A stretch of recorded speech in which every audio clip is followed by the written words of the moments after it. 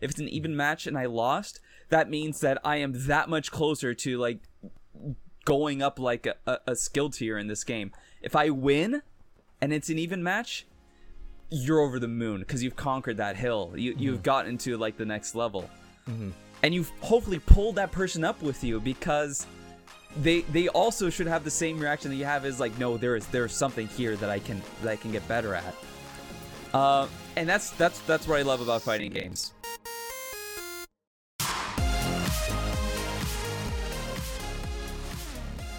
Hello, I am technical designer Luis Fernando Sandrin, and you're watching Beyond the Pixel with Ken Hodge, the digital artist. What's up, guy? Yeah, just keeping you up, keeping on your toes. I mixed up the intro this time. Cool. I can't actually hear the intro, so I never know what's going on. All right, so this time we are gonna be fighting. We're gonna have some fighting words. We're gonna be taking on a whole genre this time. You and me versus a whole genre. Ken, are you ready for this? So what's up? So, fighting games. God, I didn't even know how to segue into this. Fighting games are video games. So I want to take some time to talk about fighting games, because I know it's an intimidating genre for a lot of people, and it's a genre that I know I love a lot. Ken, I know you also like fighting games to a certain amount of degree. I like one fighting game. That's the cold facts of it. It's not that I don't like fighting games, but I am extremely interested in one and not so much the other ones. And it's but I'm interested Smash, in what you have right? to say, though. It's Melee specifically. It's Melee specifically. Well, I'm hoping that like through this discussion, I can sort of bring you around to how you approach fight. Because Ken, talk to me about this. What makes you? Are you intimidated by fighting games? No, I'm not intimidated by fighting games at all. Maybe earlier on, because in general, fighting games are hard. One 1v1 games are typically hard to get into. No, that hasn't been what's been keeping me invested. I don't want to knock fighting games. It's more that I haven't gotten enough knowledge about fighting games to be able to see through the surface of a number of fighting games. That is a very common thing, though, because you do feel like there's this veneer across fighting games where like, of all the games, more so than Dark Souls, more so than any other game, there is a very strong barrier to entry there, because you have to sort of understand the genre that is unlike anything else, right? You go and approach a difficult game like Dark Souls, it is still a third-person action game. It is still like that kind of game that you are probably familiar with. If you look at it on the surface, it's almost no different than Zelda, in a way. You're still running around, slashing things, and trying to find your way through a world, unlocking keys, and going through doors. Even though they're very different games, you sort of have this ground basis. Fighting games are so specific to themselves. It is unlike any other sort of genre that you can compare it to, much like racing games, right? Or is very different from any other type of thing. Now, are you talking about fighting games as a whole, or are you talking about like the multiplayer side of it specifically? Or because it could be a bit of a different experience, single player. To me, it's hard to separate those. To me, fighting games are always, and that's part of the daunting part of it, is that to me they are multiplayer driven games first. There's one versus one, you against another player, and that's sort of the appeal for them to me, right? It is this sort of competition. Wrong slideshow. It is this sort of competition that you don't have a team, you only have yourself. Most cases you don't have a team. It's purely yourself, your skill, your understanding of the game and its mechanics versus another player. And that's that's a very intimate sort of competition. And that's probably what makes it also intimidating. Especially in fighting games, is probably the game that you're going to lose at the most. While you're playing. You're probably going to lose more than you win for a very, very, very, very long time. And in fact, probably for the rest of your life in playing the game. But it wouldn't be fun if you didn't lose at some Sorry? point.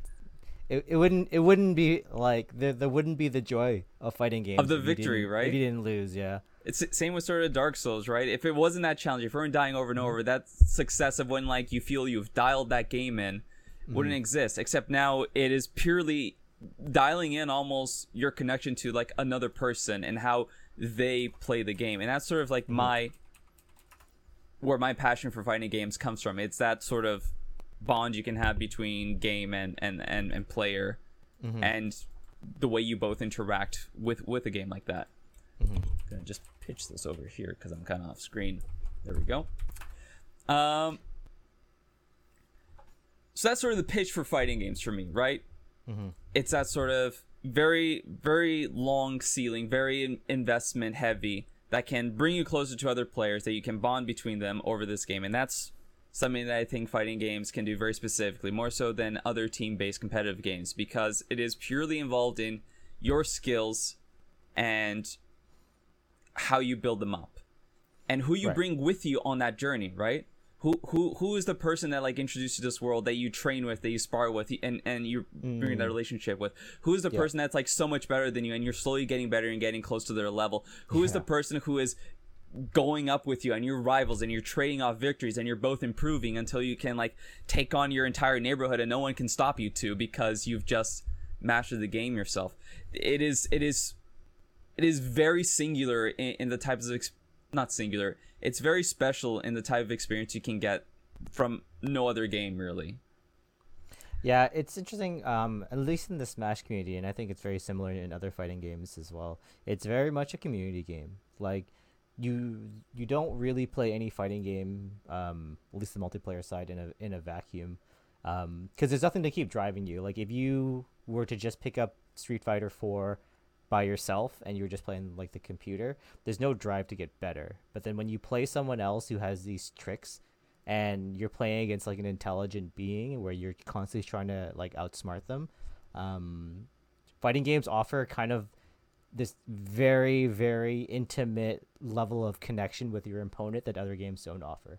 Like if you take League of Legends, for example, like the map is so large and most of the gameplay revolves, like a bit of the gameplay revolves around your interaction with the other players, but a large portion of it also revolves around you just doing like regular creeps or buying items or whatnot, right? Where fighting games, that experience is like you're like handshaking with your opponent, because as you move forward, they're moving back, and the concept of spacing in fighting games makes it such like a mind reading type of like combat. And it's different from game to game either, right? Like you said, there's some games where it's definitely focused on spacing, the distance between the two characters, and what attack ranges everyone has. It's not very combo heavy. There's other games like anime fighters, like Guilty Gear, BlazBlue, Skullgirls, all of which ones did you start off with? Me starting off with? Yeah, like what were your earlier fighting games that you played? Mortal Kombat and Street Fighter, I would say. Yeah. Big two. I definitely, but that was more like casual play, I think, because there was a long time where I never penetrated that surface level of a fighting game, right? I would play Street Fighter 2, I would throw a fireball or two, or I would play Mortal Kombat, and then like it would just do basic dialed combos and all that. There wasn't this understanding of fighting games that I want to impart in this video. Okay. So let's get started with some of that stuff. So let's break down sort of the types of fighting games there are. Like, you have Street Fighter is one type of game. Street Fighter is a game that is all about having spaces and figuring out what attacks to use against your opponent at any time. Then you have anime fighters, which allow you to do like air dashes, very high mobility, very high skill ceilings. For all the characters, because they behave very differently from each other. They have different sorts of rules, so those can always be intimidating. But I would almost advocate one of the most easiest games to get into right now are anime fighters, because they have this sort of dedicated fighting game group where they want to focus in on teaching players from the ground up the basics. So what are some examples of anime fighters that are like the current generation? Sorry, you're cutting out a bit. What are some examples of the current like anime fighters that you're talking about right now? It would be Guilty Gear, BlazBlue, Skullgirls. Right. Some people would argue Them's Fighting Herds is an anime fighter, because it does have air dashes and it does have combos that change from light, medium to heavy across all characters. Sort of a bit like Marvel vs. Capcom. Right. The two games I would recommend, actually, for people that are interested in getting into fighting games would be either Skullgirls and Them's Fighting Herds.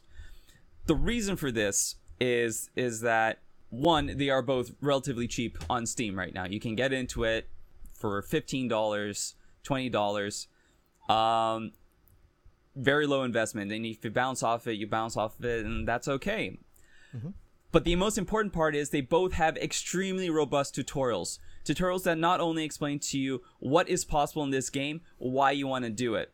Them's Fighting Herd specifically is the one that I want to call out as being extremely incredible, because they have stuff like frame data. They show you hitboxes. They show you how much startup there is on each attack, and what they do to your opponent when you hit them. And they go through this very slowly with you, with like text boxes explaining like, okay, when you do an attack, it has startup, which is the frames of an attack. It has active frames, which is the frames in which you can actually hit with it. Then there's recovery frames, which is how long it takes until that attack recovers. And all this stuff seems like complicated at first glance. So calm down. Don't worry about it at first. They will get you there to the point where this makes sense. The important part when you start with a fighting game, though, is just to get a feel for what kind of game it is. And these games do that very well. They explain to you very simple concepts. Like, for some people, it is very weird in fighting games when they approach, how do I block? Where is the block button? A lot of games don't have a block button. Especially if they're anime fighters or traditional classic games like Street Fighter. Mm-hmm. You hold back to block. You crouch to block. And, right, yeah, there's some barriers to entry. And the good part about these games, them's Fighting Herds and Skullgirls, is that these are concepts that are catered through almost every single fighting game. Every single fighting game I have played always has light attacks, medium attacks, and heavy attacks. Some of them might only have three types of attacks. Some might have 4, some might have 6. Mm-hmm. But they all sort of like increase in intensity. And some of the rules they have also carry over. And this game will teach you that. It will teach you that light attacks sometimes change to medium attacks. You can go up the chain like that in certain games. Some games like Street Fighter don't have this. But what Street Fighter does have, that these games do teach you, is that any of these basic attacks, we call them normal attacks, or just normals for short, can be changed into special attacks, which are moves that you are familiar with seeing, like fireballs in Street Fighter or Scorpion Spear. Those are all special attacks. Mm-hmm. And this is the bread and butter of so many fighting games, is taking normal attacks, turning them to special attacks, and those stringing together becoming combos, which are a string of attacks that your opponent can never break out of. Mm-hmm. This game teaches the fundamentals of that, and then it goes even deeper, because at the core of a combo, it all comes down to frame data. I'm going to skip ahead here because I went ahead of my own slideshow. I'm going to show you what Them's Fighting Herd shows. So this is an example of a training screen, right? Mm-hmm. And this looks overwhelming at first, but once you go through this tutorial, this is when the game presents to you with these options. It shows, here are the collision boxes around the characters. Is what you're actually hitting. Because these characters, they may have ridges, they may have strange things, but at the core of it, they're all just a series of boxes, and boxes that turn red and overlap other boxes trigger hits. It's as simple as that. Mm-hmm. Yeah. And all you're doing to gain a more complex understanding of fighting games than anyone else is understanding that every time you do an attack, you are vulnerable for a period, you do damage for a certain period, and then you have to recover from it.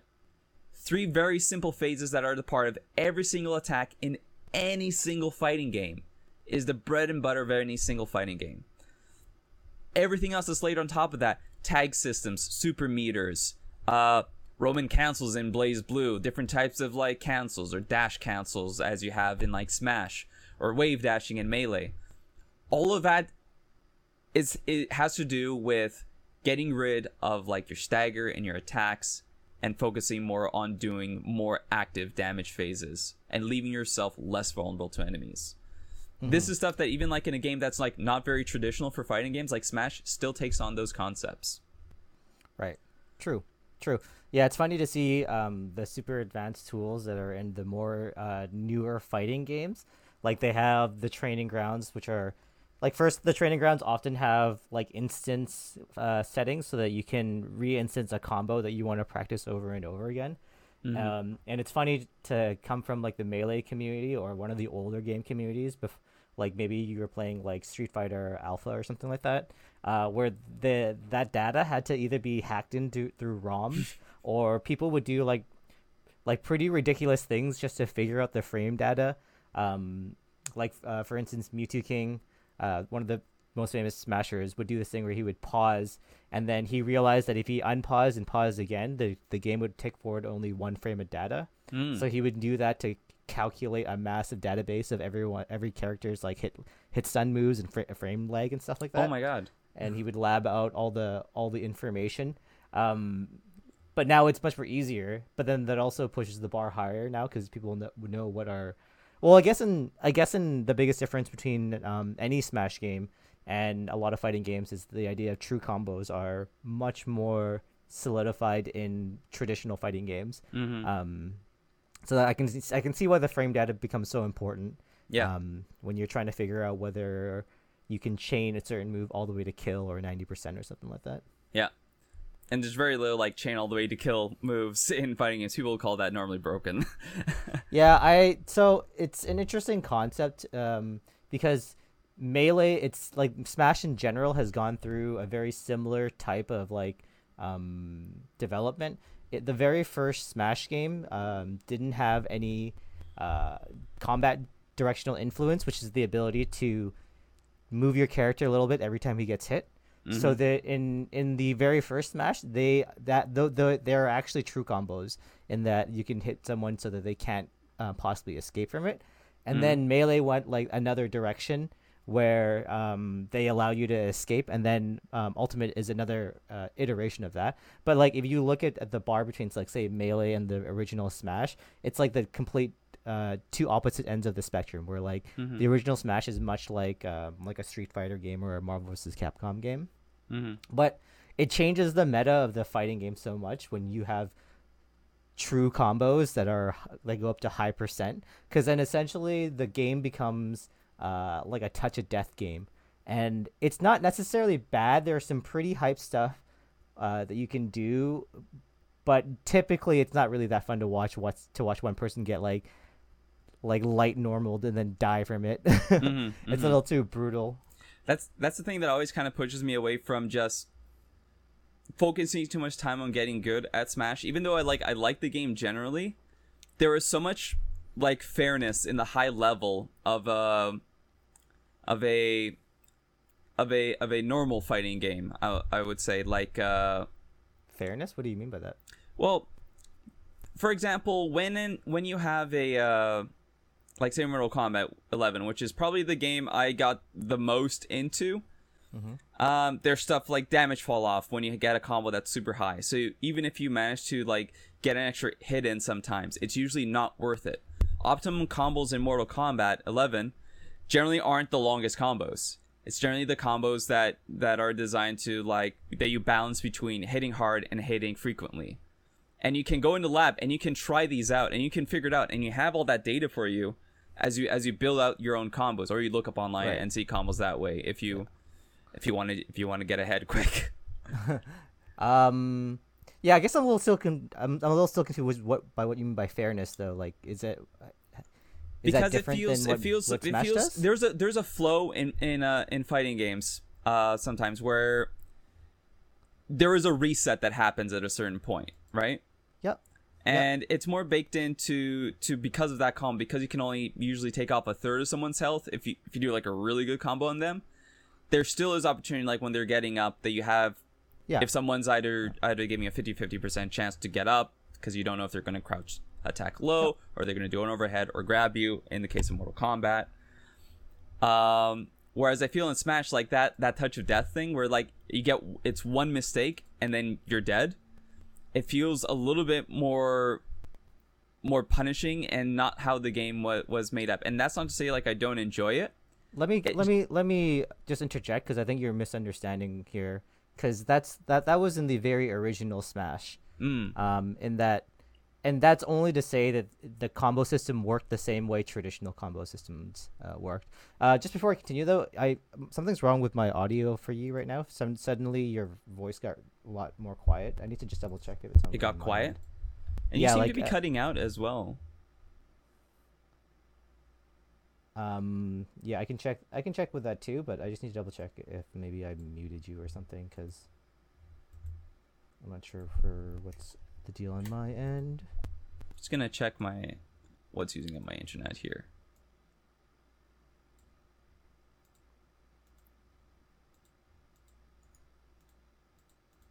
No, my network seems to be fine. Okay. Well, I'll just deal with the lower volume. I'll boost you up in my Discord. So we'll make do with it. Yeah. So that touch of death thing is only in the original Smash, and then that's the big innovation that Melee brought into the game, is that when you get hit, the same frames that you get hit, you can input directions, right? And your DI. character is influenced in that direction. So essentially, like if we talk about like in terms of a fair combo system, that's funny. That's exactly why I like Melee the most, because every time you get hit, you have an input opportunity to influence their hit on you. And so when they are trying to follow up with a combo, they can't just hit you in a predetermined area. They have to read your movement during the combo, which to me is what makes it like super exciting. Interesting, because they're constantly trying to adjust based off of their previous hit. And there's and the high level, there's just a lot of mix-ups in terms of just small movements with DI that allow you to like escape combos, because they force a 50-50 on the person whether they have to react one way or another, right? Yeah. So I think I know what you're talking about, but yeah, just to like clarify that was only in the original Smash. Gotcha. Yeah. Is it hard, you find, in Melee to understand what is the most optimum thing to do? Like, say someone. Yes. Yeah, that seems very challenging, right? The biggest difference, I like traditional fighting games too, because it's almost like, it's like the idea of closer to chess, where a piece will take another piece regardless of the combat, right? So there's I think I find in regular fighting games there's a little bit more of that, in that once you hit someone with an attack, if you are prepared, in terms of your punish, you can get like a set amount of damage depending on the type of hit that you get from them, right? Gotcha. Where in Melee, it's or at least I would just say Melee because I don't play as much Ultimate. It's fun because yes, you can combo them and you are less likely to be able to follow up with a combo, but because it has the idea of a ledge, there's so many options to you to get an instant kill if you are playing smart enough. And then vice versa, because there are so many defensive options, there's a lot of like little things you can do to defend against those same things. So there's a lot of it's like almost like that game where you have like, it's like a common movie trope where you have two bandits and they're tied together with arms and they both have knives in the other hand.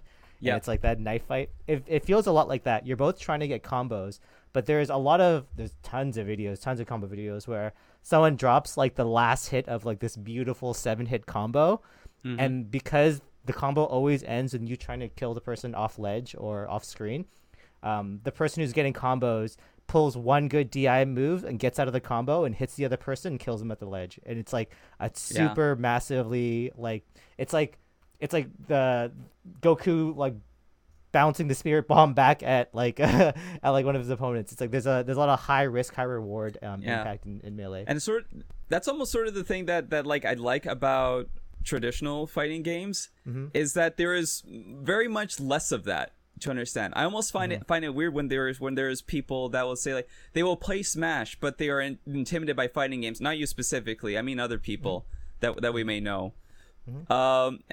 Because to me, Smash is this well of like possible outcomes that can happen at any moment. Yeah, and it's hard to figure. That's why I never got good at Melee, because I looked into that abyss and I said, this is daunting. I'm impressed by anyone that can manage this. You know what's funny? It's so I've heard this saying about skiing and snowboarding, in that snowboarding is harder to learn at the beginning if you're a beginner, but easier to master than skiing. Where skiing is easier at the beginning, but harder to master. I find, and this is not to say the skill level. This is just more like the intro appearance to anyone. Smash on the beginner level looks really easy to play. Like if you watch at the beginner level, there is no reads, there is no like, it's a lot of spam. Like although like for a very long time, it's a lot of spam. Even the super highest levels of Melee back in the early days looked like crap compared to what it is now. And it's also super easy inputs too. It's it's super easy inputs. There's no two combos. Two attack buttons. There's a dedicated no block memorization. button. Yeah. Everyone has the same set in terms of like a C stick move, a B move, A move. So once you learn like the fighting archetype for one character, you know all the inputs. So it simplifies it on the inputs, and it also has a bunch of these like really recognizable characters. So it makes it like just buttery smooth to get into at first. But if you look into it and getting better, it becomes really difficult because you can't. There's no instructions on how to get better in terms of you can't just like download some combos. How do you teach someone to read spacing, right? That's a very advanced, like I think in regular fighting games, like once your players start beginning to look at like spacing heavily, that's like a certain tier that they've jumped to now, right? Like now they're starting to think about spacing because they realize how important that is.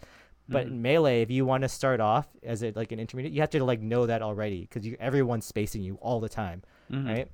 That is almost, and the spacing game in Smash is very different from other fighting games because of how mobile it is, and exactly. how wide the fields can get. Yeah, and the fact that there's like a ledge, so like the movement options are very like different. Whereas I think in traditional fighting games, if you look at it from the outsider's perspective, like someone doing a combo looks like very difficult, especially when you just barely pick up a controller, right? And so I think that's the difference, though. Like it's intimidating on the outside because typically I find that traditional fighters, you're required to do. Well, it's not required. It's part of the fun, is to do a bit of the research on your character, like figure out what your character's moves are. Most people will pick a few characters just to get their move sets, and because you have to memorize their button inputs, right? Like almost every character will have a different type of button input. Especially, I remember like Street Fighter, like the original, like not the original. Let's say take Street Fighter 2, right? Like let's take a look at the main characters. Like if you were to play Guile, right? His freaking Fireball and Dragon Punch type move are completely different than Ken and Ryu's basic set, which is the Dragon Punch movement set, right? Yeah, they all use quarter circle motions, or as we say, Fireball motions, or Dragon Punch motions, which is what they're all named for. Whereas Guile is specifically a charge character, which differs in that you perform his moves by holding a direction, and then pushing the opposite direction and an attack button. Yeah. And in a sense, that is almost sort of an easier, that's sort of like your skiing and snowboarding analogy, where those inputs are easier to do if you can't get like the down forward motion to do a fireball. Here you just hold back for 3 seconds, push forward, and attack. It's an easier input.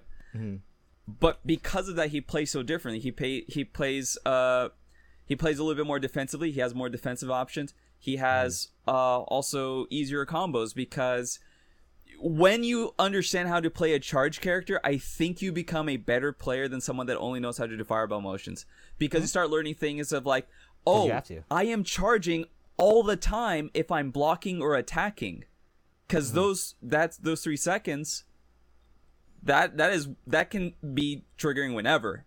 So you can pull off motions that can come out at times that a quarter circle person will have to have massive dexterity to pull off. Yeah, so like I think that's part of the initial like difference in terms of how easy it is to get into traditional fighting games. Yeah. Especially when you look at like more like the anime fighters that you're talking about, where the combos get longer and longer. Like if you were to watch a pro in Marvel vs. Capcom 2 or 3 game, that'd be like horrifyingly intimidating. It just looks like one person constantly knocking the other person down into like 20 combos with different characters. And yet, Marvel vs. Capcom has some of the easiest inputs of any fighting game. Every single character has a quarter circle. Every single character has a half circle. Special moves are just 2 quarter circles forward. It's super easy. And every single attack in that game chains light, medium, heavy, special. Light, medium, heavy, special, tag. No, it's like light, medium, heavy, uppercut, jump, aerial, light, medium, heavy, tag, light, medium, heavy, tag, light, medium, heavy, special. It is, and that's literally any character in the game Any combination of any team you can do with that. So Marvel vs. Capcom is actually a good starting fighting game that will teach you those basic combat to chain, because all the characters have the same things. You can then start playing those characters and trying to figure out, okay, well, why is this special different? Why does this special chain while these other specials don't? The roster is intimidating, though. And that's sort of the thing that I would also advocate for a lot of the modern like anime fighting games like Skullgirls, especially indie ones, Skullgirls and them's Fighting Hurts. They simplify inputs because they want people to get involved more, and they don't want to have that execution barrier. If you go back and you try to play like Fatal Fury or something, the ones that invent like the pretzel motions, it's really hard. You go try to play as Geese Howard. I can't play as Geese Howard. I can't even do those moves with my thumbs. Much less on a stick. It's very. I find it like just purely on a like a technical game designer perspective, how Smash has, well, at least I can't say Ultimate because they don't do this, but Melee accidentally like got the best of both worlds, because like we were talking about, the inputs are dead simple. Like everyone's abilities are exactly the same in terms of the inputs. You forward smash A is A plus forward. You can use the C stick to make it even easier for you. Yep. But then I don't know who did this or like what their thinking was, but there's a bunch of hidden techniques in there that make that like exponentially add upon the basic level inputs to make it really not really hard, but much harder and significantly more rewarding if you're able to do it. And like the first one I'm talking about is this idea of called L canceling. So anytime you have an aerial in Melee, you have a set amount of stun frames or lag frames that you're going to be in. But then if you press the block button or the Z button as you land within like a 6-frame window, you'll L cancel, which will halve the amount of frames that you are in lag for, which is a massive amount, which essentially enables a bunch of combos. But every single time you land, you have to press it within the 6-frame timing, which is approximately like within like a 0.25 second timing window, right?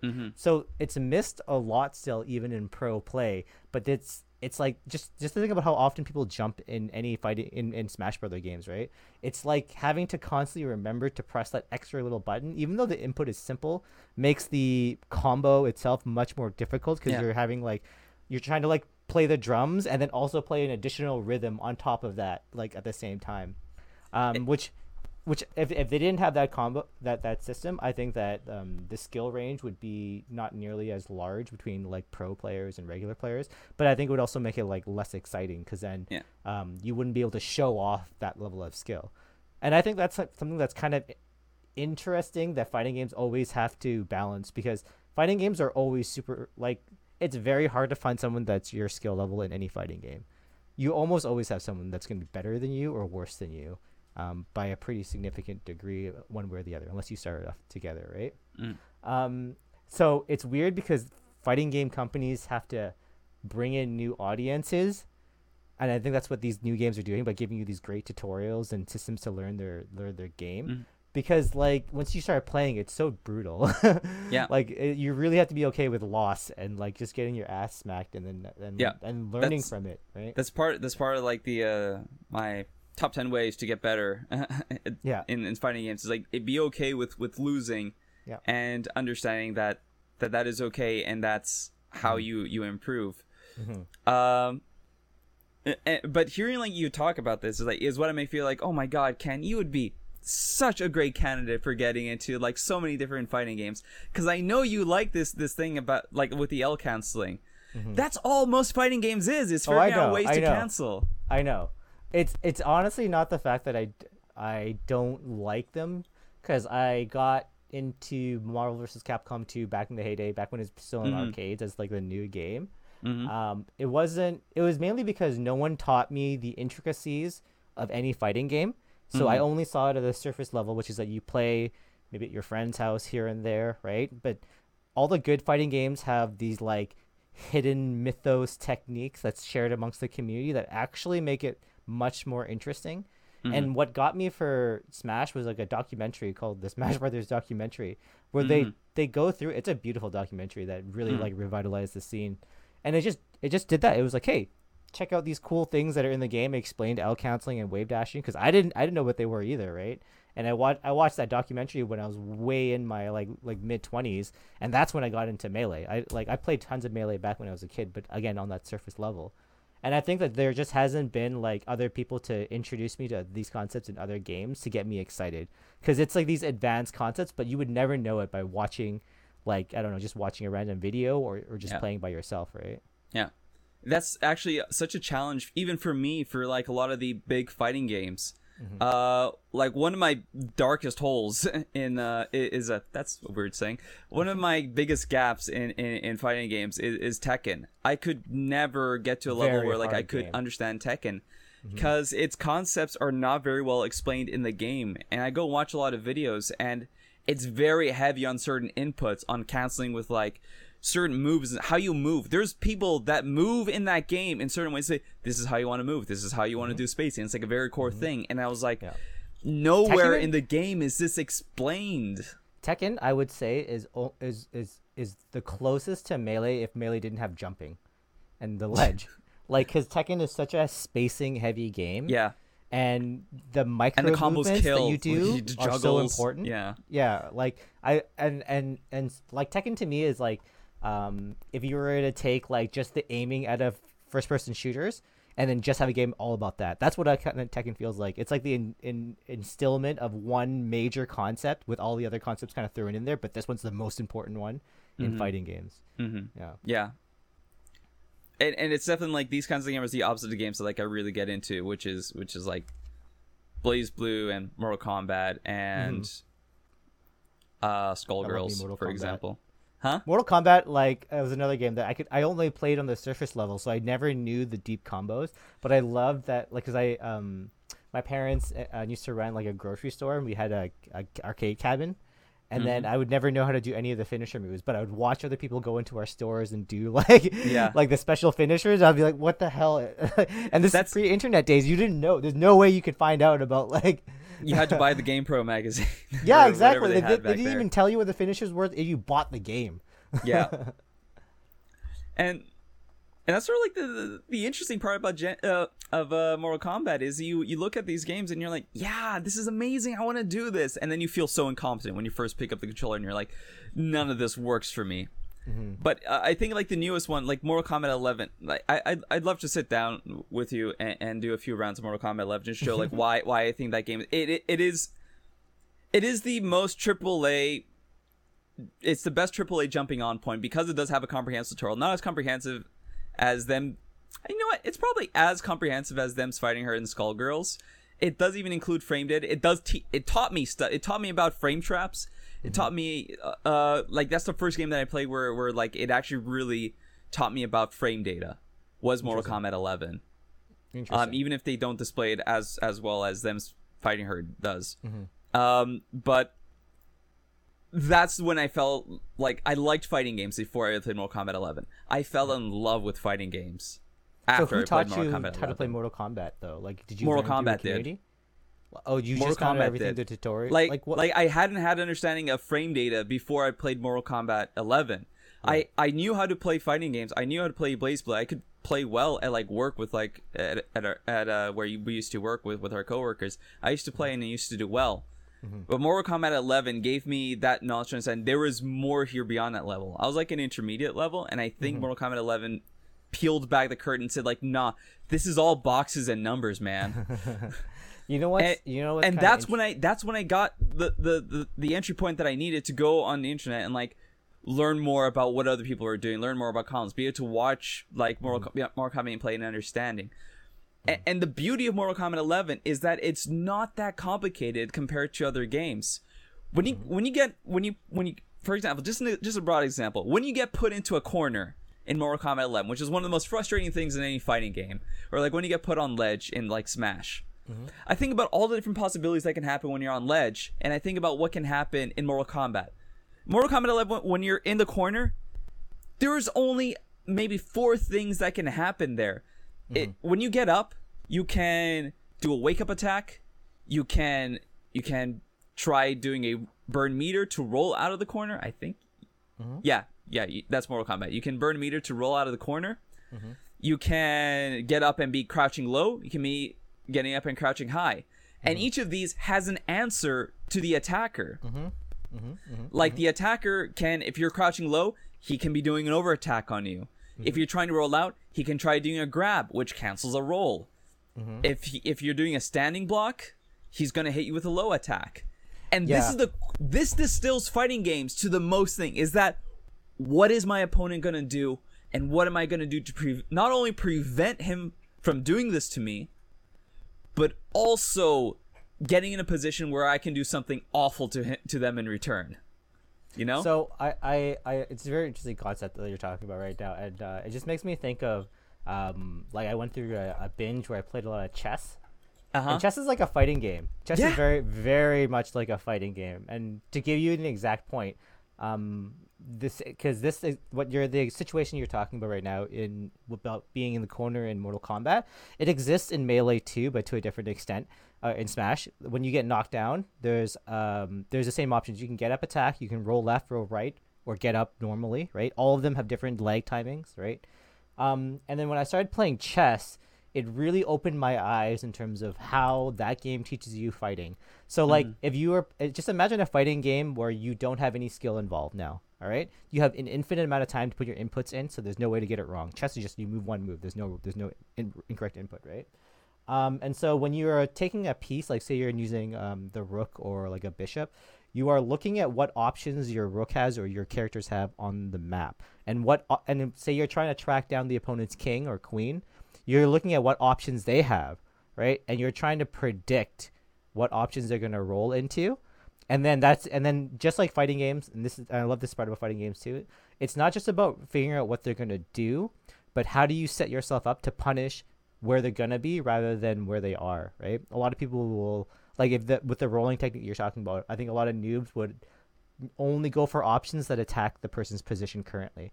And then when you go into advanced and you start reading for someone's rolls, then you're starting to read their reaction, and you're almost like throwing reading the ball where the person will be, right? Yeah. And and then I'll take it one step a little bit further, is that Melee and to a large degree Ultimate as well, like it takes that into further advance, because once you hit them with that first hit, when you read them, they have another opportunity. So a lot of times what in Melee you're doing is that you cover the option that you know they're going to go to, but then you don't attack that position because they're already trying to evade your attack from there. You try to predict where they're going to go after that. So it's like another level of read, right? And I think that's very common in other fighting games too, because then once you, like when you throw a fireball out, I think like a lot of beginner players would be like, oh yeah, I'm about to throw a fireball and he will get hit or not get hit. Whereas a lot of pro players would throw a fireball and say, okay, he has to either jump over this fireball or block. What can I do to expose the fact that he only has those two options now, right? I think that's like the beauty part about fighting games in general, is that it teaches you to like plan out the sequence of possibilities. So that's the homework that you have to put into it, right? Like you have to figure out where they might be, but then it's live, so you have to be able to execute on your homework. And I think that's like a beautiful concept that's in fighting games, that's in like Smash, that's in all fighting games. Yeah, that's the reason that like part of the reason that I freaking love like Melee so much is that it's such a applicable skill to life, to the fact that you have to research something, look at the options, pick the best option, but then not only do you have to like actually know it, you have to be able to execute on it when the time comes. Yeah. Right. And also the thing that's even more beautiful that goes beyond that I think is really what draws me to fighting games, even though like you said it is common in chess, it is common in like strategy games, like we talked before, this whole concept of thinking a few moves ahead. The thing about fighting games is that, like, to take a page out of Goku, legendary fighting game enthusiast, true. You can only really know someone when you fight them. It's actually super true. There is so much you can know about a person's personality just by how they play a fighting game or what character I they think pick. It's true of any game. I find it so funny that when I talk to my hockey team, the guy who's super defensive in hockey is super defensive in playing games as well. Yeah. Like everyone has their tendencies, but it's really true when you play someone in a fighting game that you really get to know them. and then you see their ticks come out, and everyone's emotions get so high, especially if you're in a match where like you really want to win for some reason. Maybe the person's really equal, like. It's hard to talk to that person after you lose to them, right? Like if you lose to them, it's a tough conversation sometimes. To me, it's always like I'm always excited.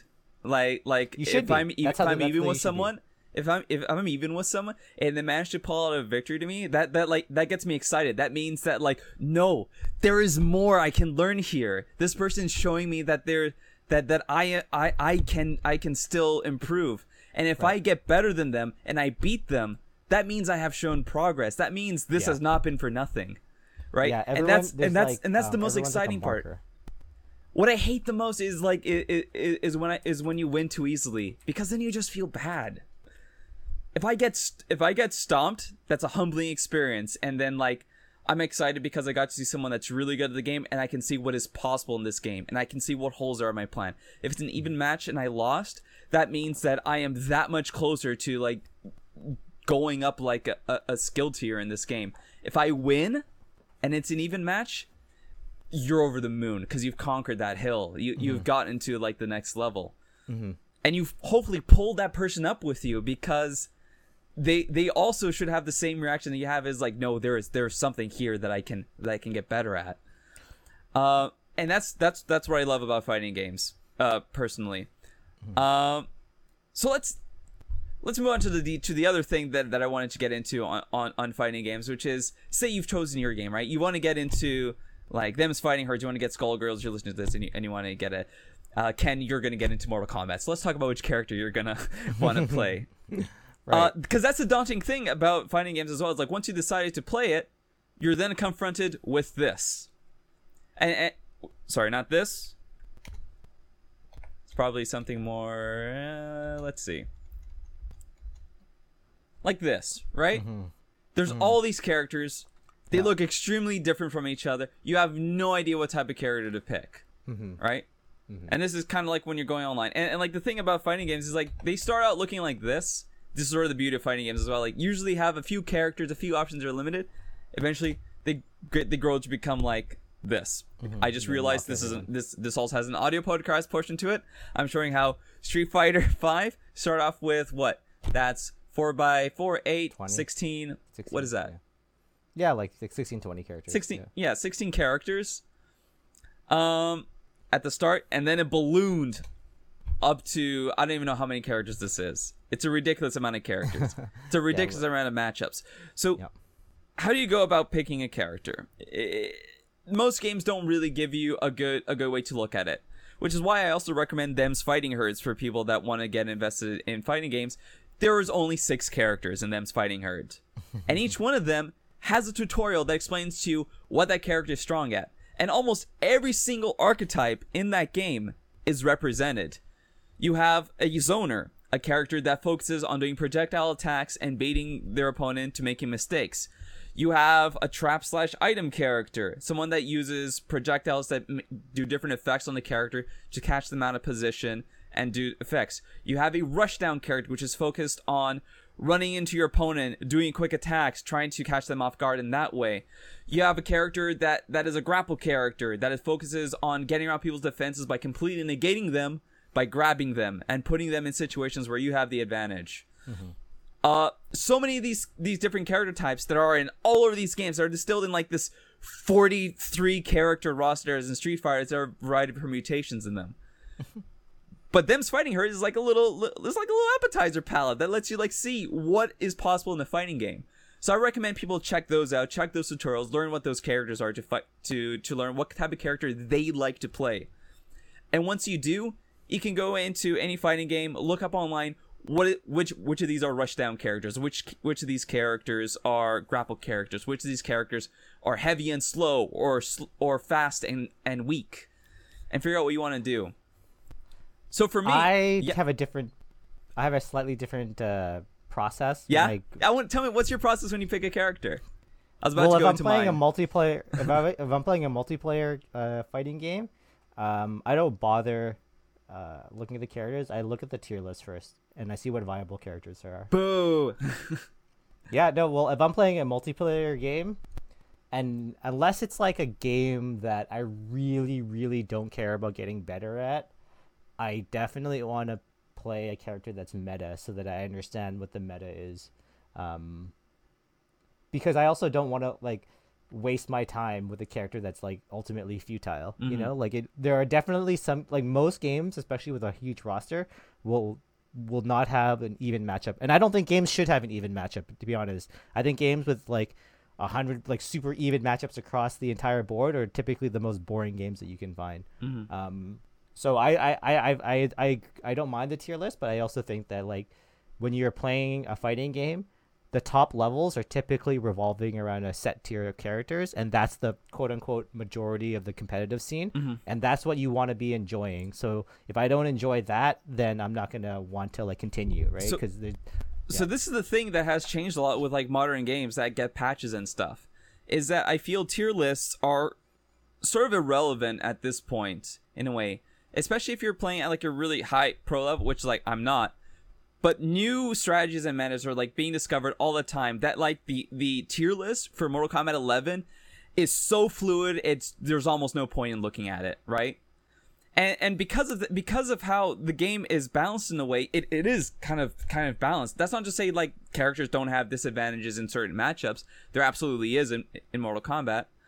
But it feels that every character has enough tools that they can be successful in adaptive situations if you are a good player of that character.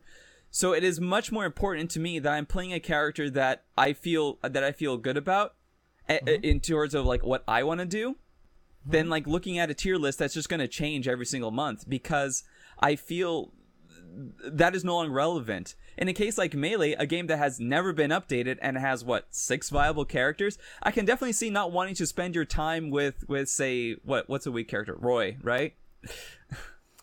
Yeah, Roy's a weak character. It has a bit more than that, but that's all right. But we can go to the more advanced one, like let's say Ultimate, which just have patches. I don't think tier lists are irrelevant. I think that tier lists might be irrelevant for the majority of players, especially if you're not going into a competitive scene. But I think that if you're actually trying to go into a competitive scene, like you're trying to go into the Street Fighter competitive scene and you're playing a trash tier character that you don't even know that it's bad, you are not learning a lot of the techniques and skills that are inside that community. Whether it's through like watching other tournaments or etc. Because there's a reason why the characters are doing better or worse. And I think for me, and this is not for everybody, this is specifically for me and why I like Melee and why I like as an artist I really appreciate this mentality, is that like winning is like perfection in art. Like you're not gonna get it all the time, but you should always be striving for it because that makes you better. And so for me, like playing a fighting game to not win, like it's okay to play a fighting game and be okay with losing. That's different than playing a game to like not win. Absolutely. Because if you're not playing it to win, you're not playing to learn. Because there's no like scientific method that you can use to figure out you're getting better at something. And that's the important part for me. And I agree that you can get better with any character in any fighting game because there's always a range that character is probably going to be able to compete in. And for the most part, unless you're going into an actual competitive scene, you're going to be able to beat like someone online in the same MMR as you. But I think that if you were trying to beat like a high tier character in any game, in most fighting games with a low tier character, it's like trying to learn to lift weights by pushing up 500 pounds in your first try. Like it's not going to help you, right? You need to like, the reason I like and when I say my method of picking a top tier character is that there's always a bunch of characters that are in the top tier, unless it's a really bad fighting game that like got messed up with the tier and one character is the best. Then after I see the tier list, then I look at the fighting styles and see which ones are that fit the kind of gameplay that I would want to play, right? So that's my methodology. Yeah. That's not necessarily good for everyone, and especially if you're just like interested in the game as a whole. Like I would play Mortal Kombat playing the character that I would want to play because I have no interest right now in going into like a competitive multiplayer scene. But if I was going to go into a competitive multiplayer scene, I would 100% look at the tier list. Yeah. I would not like. I just don't like spending all that time okay, when you get better at a fighting game, if you're trying to win, you can, one, try to learn everything yourself, or two, more likely, you're going to download as much information you can from the community as possible. Because they're probably like a billion steps ahead of you, and you will waste your time like trying to trying to innovate everything from the start. What you want to do is catch up to the meta so that you can start improving or changing the, like, using it to your own methods, right? That's my opinion. Yeah, definitely most fighting games, like modern days, at least have like I said, they have a ton of options. And always, to me, like you said, I'm not gonna play. I would never want to get good at a zoning character. That's just not, like, we get just like the part where like personality like matters, like influences. Like, I would never play a zoning character because that's just not how I want to play a fighting game. If a character, if a game has like a high, like the highest tier character is like a zoning character, doesn't matter. I am not gonna play that character. But also, and in most cases, like, I'm looking here at the Mortal Kombat like tier list that I have. There's only like 4 characters here at the bottom that they put under tier 4, and then they say, like, here, like, a disclaimer is like, even though these are at the bottom, these are still viable characters. Like, that's what I think like a good fighting game does, is like even like the low tier characters are viable. So what I would say, because like with the Smash community, they've gone through like several iterations and of varying degrees of likeness by the community, right? Smash 4 or Brawl is by far considered the worst one. Yeah. And I wouldn't say, like, let's forget the fact that Meta Knight was the only top tier character, the S tier character. Let's say they take him out in general, right? Which they generally did for tournaments. Some of them didn't. Most of them didn't, which is why the tournament scene died. So my thing is that, for me, for a fighting game, I don't want there to be all the matchups possible to be good. I want the top matchups to be really interesting, because those are the ones I'm going to see the most. Like, if you're because all fighting game communities revolve around tournaments pretty much, right? Or like some sort of like competitive matchup thing, right? And those ones are always going to be played with mostly meta characters, if you're talking about anyone that wants to take it seriously. And those are the matchups you see the most. So if I were to go into a fighting game, if I was like in your shoes and I look at this new fighting game and the top meta is only spacer, what do you call them, zoning characters? Let's say the top 10 characters that are played in tournament are all zoning characters. I'd be like, F this shit. I'm out of this game. I don't want to play this game, right? Like, I'm not going to play this game. So that's what I mean. Like, I think it's important to look at the top tiers, just because that's the community that you're going to get into, right? Do you want to see more of this? That's a good point. Or do you want to see more of other stuff? Right? Yeah, that's a good thing to point out, I guess. Yeah. I see what you're going with there.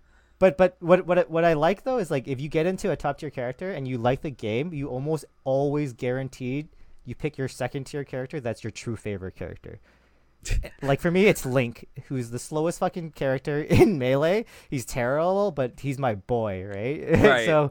So once you get high enough so that you like prestige over your friends, and now you're like 200 EXP points above them, you lower your skill level by playing this lower tier character that you love. But now you know all the techniques, and so you can make it work. I'm actually curious now. Guys, I was going to go through some of the characters that I main, because I definitely there definitely is that. Yeah, tell me. I was just, oh man, my computer went into check. Can't type on my keyboard. Yeah, we'll take a second. I'm just gonna look up this tier list again. What game is this, by the way? Mortal Kombat? This one here? The game that you're telling me that you're. Oh, I was looking up the tier list for Mortal Kombat 11. Yeah, actually, as it turns out, the character that I enjoy playing in Mortal Kombat 11 is Liu Kang. Nice. Liu Kang is my boy in Mortal Kombat 11. I like Liu Kang because he gets in your face. He attacks very fast. So I don't know his style. Can you describe how he fights in that game? Yep. So he gets in your face. Yeah. He hits extremely fast. Yeah. And he has projectiles. If you ever like get into a fight with someone that's a zoner, you can kind of zone back and frustrate them back in their way and sort of like play their game in a way. Generally, you also don't want to do that with zoners, but it gives you the option to just throw out a fireball and see what happens. Maybe they're going to jump over it. Maybe they're going to block. It lets you sort of feel out the other player. So always having like a fireball helps me when I pick a character. If I see a character that that has that. But Liu Kang's most of his game plan is he wants to get close to you, hit you with fast attacks to have slow startup, and try and trip you up when you try and counter it. A lot of his combos you can stop short if they start getting blocked, and you can start up a new one almost like pretty quickly because they have slow fallbacks. So sometimes when I see someone's blocking, I will deliberately stop that combo, and then I have the choice of either throwing them or seeing if they're going to start an attack, get like a quick jag in there to stun them. Usually not that point, like, the fuck? And then you can do your punishing combo on them because you destabilize them, right? Right. It's a pressure like the light jab to see if they're going to react and open up. Yep. And then you expose them when they open up. Exactly. Yeah. Very interesting. Yeah. And then he also has some combos that are just really fun. He's really fast. He's audacious in a way because he does those really all the moves. So he's a little bit annoying, but not incredibly annoying. So I kind of like characters that are like that. Yeah. By the way, I loved Mortal Kombat's facial designs. They really like changed up everyone's ethnicities to be more unique to their ethnicity or like their character. Also, they put more clothes on them. Like I like the way Katana looks. She looks like really unique and like fascinating, like a real like a person that you would find in like Southeast Asia or something. Very cool. They have very good facial tech in that game. I almost laughed because when I watched the cinematics from Mortal Kombat 11, I was like, wow, this is coming from the game that like wanted to make up a new character that was pretty much Liu Kang, and they called him Kung Lao, and they like just replaced the letters of his name and the syllable usage, and he's like, for the longest time he was like a very similar character. Yeah. He had a hat, he had a teleport. I would argue Kung Lao is actually very different. I would say that the gameplay wise, you're right. I was just purely from an aesthetic level because they like please. This is the team that has 5 ninjas that only had different colored sprites. Well, it's funny because then they had 5 ninjas and they had like they're all dupes, but then they doubled down on everything in terms of they kept it and then just added backstory and lore to all their different ninjas, and now they all look super different and unique. And they all play very different too. Yeah, I think they knew they couldn't copy exactly the same thing anymore. Yeah. Like they went out of their way to make all these characters like unique, which is really cool actually. I like that a lot. Yeah, Mortal Kombat is definitely one of my favorite like long time fighting games. Like I say, it's the one that like got me to like that next tier of understanding fighting games. So I'll always appreciate it. It's funny how you see like the roots of Mortal Kombat's like video capture like animation style like still today. Like, you know, did you see that how they captured all the footage for the original Mortal Kombat game sprites? They would like have actual actors and they would take these low res JPEG pictures of them. Yeah. But then because of the way that they filmed these were actors, all the fighters have a very stand up straight type of pose. Which is still there today in Mortal Kombat. Like if you look at Mortal Kombat versus any other game, like let's look at the 2 big ones, Mortal Kombat and Street Fighter, and you see the evolution of look at Street Fighter 4, and you look at any of them like fighting, just like their neutral stances, like their bodies are crouched over. You have like E Honda in a freaking like Slavic pose or something like that, and their character silhouettes are much different. And that was the direction that Street Fighter went to, but then Mortal Kombat like stuck to its guns, and it has like it's very much like stand up more straight. They've definitely softened it up so the characters have better like different silhouettes, but like, you can tell their backs are like super straight, you know, like I can see what you're saying. Yeah. And then moving on. So that's sort of like the genesis of like the type of styles that I like characters that can get in your face, that are slightly annoying, and gives me a little bit more options to try and understand the person I'm fighting with, like with the fireball and etc. And then have extremely flashy combos. Like my favorite combo that Liu Kang does is like 3 kicks and then a flying kick that you can then amplify so that he makes that kick turn into fire and he flips someone off. And then because of that, it pushes them into a corner, and I love putting people in corners. Because then you can just pressure them more in the corner. That's his game plan, right? And I like that game plan. Apply pressure, get them in the corner, win, and then make sure you have the advantage. Smother them, right? And if they start fighting back with you, you have abilities to like, well, let's see if I can trip them up. You have your mix-ups, right? Yeah. But that's not the only type of character I play, because in Street Fighter I play Zangief. The counter character. Huh? I like he plays that counter trap character, right? Exactly. He's a very he hits like a truck. But he's slow, right? He has a lot of startup on his attacks, but all of his abilities are meant to sort of put the other player out of the position that they are comfortable with. Zangief loves it when you're close to him. He wants to just give you a big ol' hug. Yeah, I love how scary he is. Yeah, he's scary, but like also his character, he is the friendliest guy. He just wants everyone to be better at fighting, and he just loves the thrill of the fight, and he's extremely enthusiastic about it. He just wants to 360 hug you. Yeah, exactly. And because of this, he is kind of annoying. Like you pull up. He's super annoying. He pulls off like his special move, and he grabs you and like he's yelling in Russian with this big old grin, and his like chest hair is just puffed out, and like he drives you into the ground, and he's smiling the whole time. He is kind of annoying. Fits into the Luis Fernando fighting game MO, even though he plays completely differently.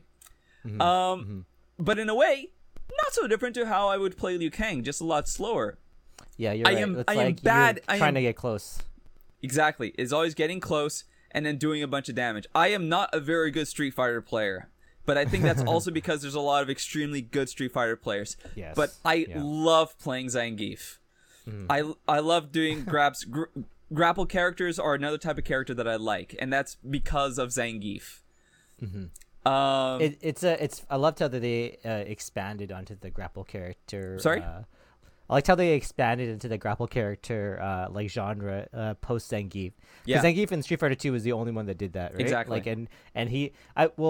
he's also like the like Guile's also the only charged character other than Blanca, which was half a charged character.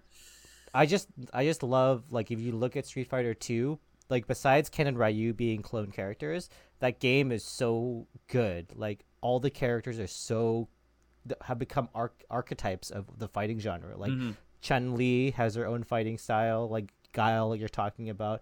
You had E Honda, you had Dalsum, who was essentially the zoner, but like melee zoner, right? Yeah, got range. He had a lot of projectiles. He had like 2 different fireballs.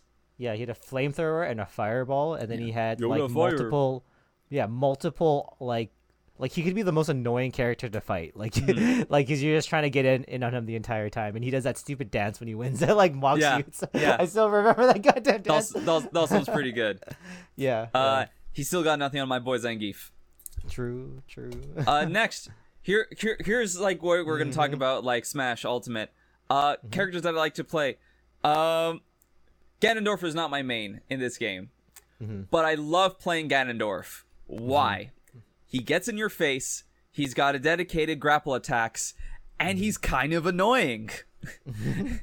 It's all the characters you play are like the characters that are super annoying because you combo them for like a bunch of hits, and then they get one grab on you, and it's like the same amount of damage that you just spent all this. All you need with Ganondorf sometimes is like that one big hit. Like same with Zangief, you get off like a one good grapple, or with Ganondorf, you do that side grab that you slam someone in the ground, and then you give them like a cheeky little kick, and it combos like pretty easily unless they roll out of the way, unless they do a tech roll, depending on where they go, and you can sort of like that's sort of like a little like. Let's see what you're like when you actually manage to grab them.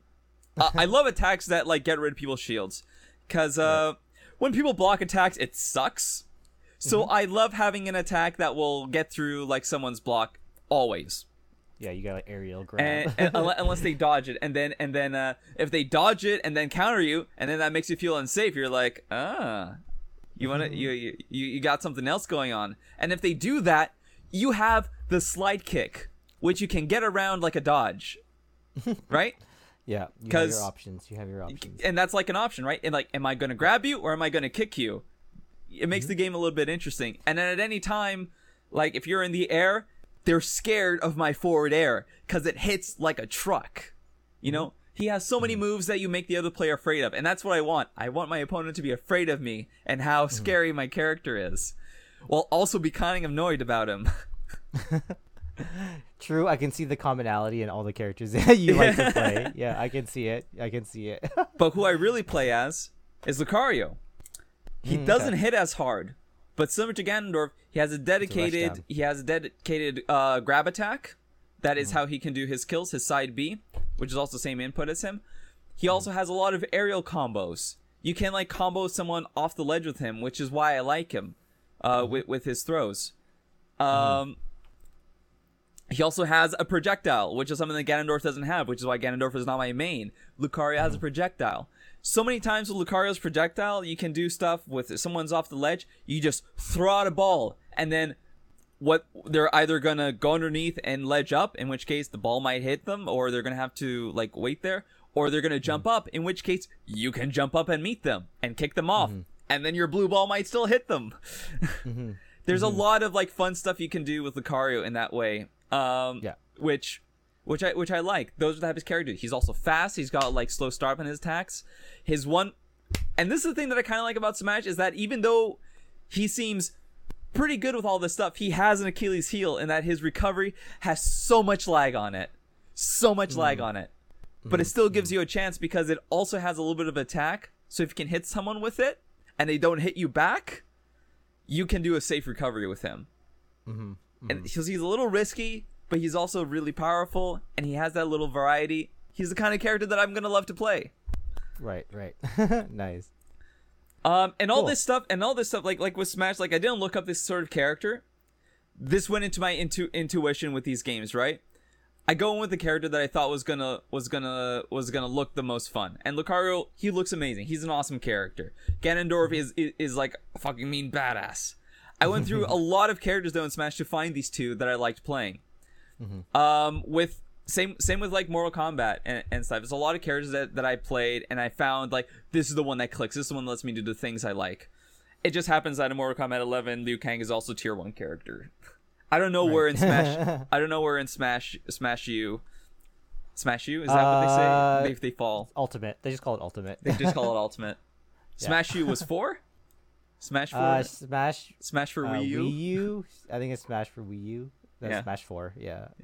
Well, I'm not sure where Lucario falls in Ultimate either. Yeah, I'm not sure the current the tier list. Yeah. So you see, like it almost doesn't matter to me, like these tier lists. It's more like let me do what I like doing in fighting games. So let me sort of understand my opponent the way they let me to. So that brings me to Darly Dagger. Samurai Showdown is the latest fighting game that I started trying to play. Okay. And Darly Dagger is amazing. Darly Dagger is oh my god, it is stupid. So Samurai Showdown is a normal heavy game, just like Street Fighter. There's like a heavy slash attack, which is just a single button input, and that is enough to take away like 40% of a character's health. Like they hit really hard. Wow. So it has a lot of emphasis on defense and doing bursts of heavy damage. Combos are maybe 3-4 hits max. Okay. Yeah. And you have a lot of different options, different types of attacks. You have attacks that will get rid of someone's weapon, and then they're stuck fighting with their fists until they pick up their weapon, so their damage is severely halved. You have guards that will guard normally. You have a spot dodge, just like in Smash, which lets you counter pretty quickly. You also have like a parry, which is an input as well as a block, so it's very high risk. But if they're trying to attack you with a heavy attack, they lose their weapon, gives you more frames to attack. It's very focused on frames and recoil and resets and all that. Darly Dagger is a beginner type of character. So Samurai Showdown, not the greatest tutorial. I had to look up a guide on these characters. So I looked up a set of beginner characters. Darly Dagger is a beginner character.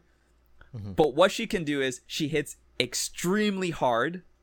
She has a command grab as well, because this game doesn't have normal throws, but command grabs are the only ones that do damage, so I like that about her.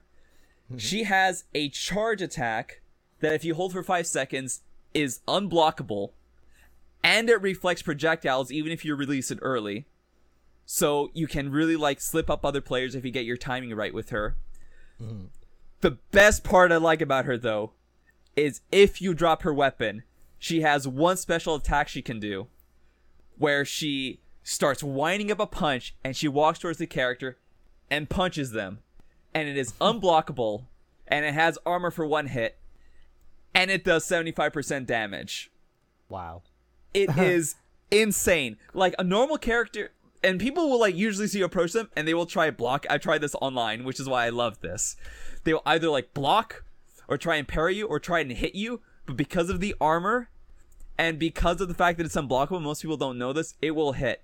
A smart player will jump over you, and if they do that, then like you're probably gonna get a hit, or they're gonna whiff, or something's gonna happen. But just the fact that she has attack and that she's scary, and because she has that unblockable if you charge, makes her scary and kind of annoying, and I love her. I have never felt such an immediate connection with a character as I've had with Darlie Dagger in this game. She like is just one of the coolest characters I have started to learn, and it made me really like Samurai Showdown, even though I have other problems with how the tutorial is and like the fact that barely anyone's playing it online anymore. That's a problem with some of these fighting games, is that their communities aren't always like stable enough to keep going. Yeah, that's a big problem with the fighting games, actually. Yeah, there is like a local scene for Samurai Showdown that I was hoping to hop into, like once I get a better control of Darlie Dagger, but it is, oh my god, it is stupid, and she is like the cockiest like heavy hitter that I've ever played, because she's a pirate, she's sassy, she's just there because she wants to mess up your day, and she can do it right. like her attacks, they sort of, if you get, she's also a very big spacer, depending on where you are in attack. If you're like in a long range and you do a heavy attack, it will like poke them, but it won't like do the most damage. If you're in that mid-range, it grabs and she like saws through them with this attack, and it does easy 30% damage with one hit on them.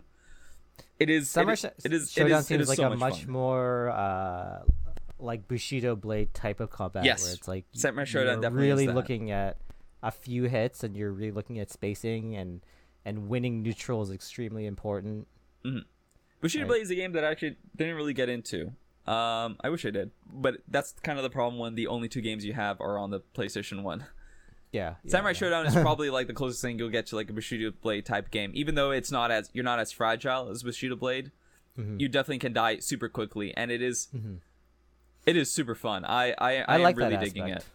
I like the aspect of having something that's like the ledge in Smash. Like the concept of the ledge is so interesting to me that it's maybe the reason why I don't play other fighting games, is because they don't have something that's like the ledge. Like this idea that you could like coup de grace someone at any moment by just like the right inputs, right? Like I love that kind of like high risk, high reward type of thing. The game. That's a very good point.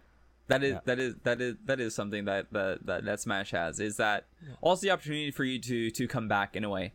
I would argue for like your sake, just to convince you to try other stuff and like a high tier level, because I think you would be very good, Ken, because I think you have the exact right mindset to get good at pretty much any fighting game, and I would love to see you shine in them. There are these mechanics in pretty much most other fighting games. For example, sort of the comeback thing that you can get with Smash, where like even if you're a high percentage, you can still wreck someone and you can still recover even if you get hit very hard. There's like the fatal blow in Mortal Kombat 11, where like if you're at your last 20% of your 20%, 10%, 50%, some percent of your health, you can do a special attack only once per game that will do a guaranteed 35% damage to the player, and that'll sort of reset the field. And it also like it scares the other player. They make you respect you at a low percentage as well because of that. But also it's hard for new players because then it's easy to whiff that attack. But if you confirm it just by standard fighting game techniques, that's guaranteed damage that you can reset or win the round or do something that can get you back in a good position. So that's sort of like an answer to that. Similar to like the instant kills, there's gauges that you can build for like astral finishes in BlazBlue that will instantly kill the other character if you build up meter in a way, if you're conservative in a way, if you're playing exceptionally well, similar to how if you play exceptionally well in Smash, or the other player slipping up more, you can get that instant kill. These sort of things that I know you enjoy in Smash, similar with the ledge. The ledge is the corner in most fighting games. That's where you get the mix-up opportunities. That's where you get you're in real trouble at the ledge, but you can also recover it if you do, and you get the mind games. That's the corner, right? Smash doesn't have corners; it has ledges. Most other games have corners, but it's the same similar mind game. And I think if you wanted to and you really dug into that, you would find a lot that you would really enjoy in these games. I do find that there's a lot of crossover and a lot of concepts in fighting games that are very interesting. Like the concept of neutral was really interesting when I first learned about it in Smash, and it's like a concept that's in pretty much every single fighting game. And I think it's absolutely like super interesting. Like who's there? It's like putting yourself in a position to make the best first move, and it's such an interesting concept in terms of like a life philosophy as well. Like it's great for practice, and it's like a really good teaching to give people to be working on.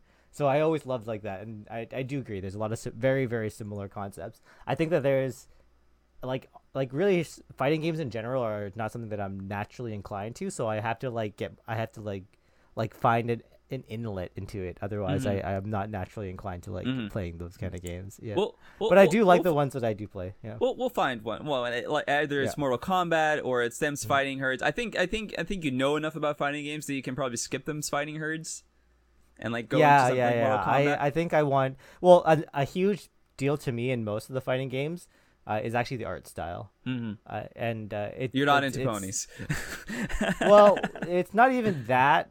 Although, yeah, it's that it's the games that I've grown up with that I love the most have like some of the best art styles like in the world, right? Like Smash has a billion games that have their own unique art direction from Nintendo, so it's already high level quality, right?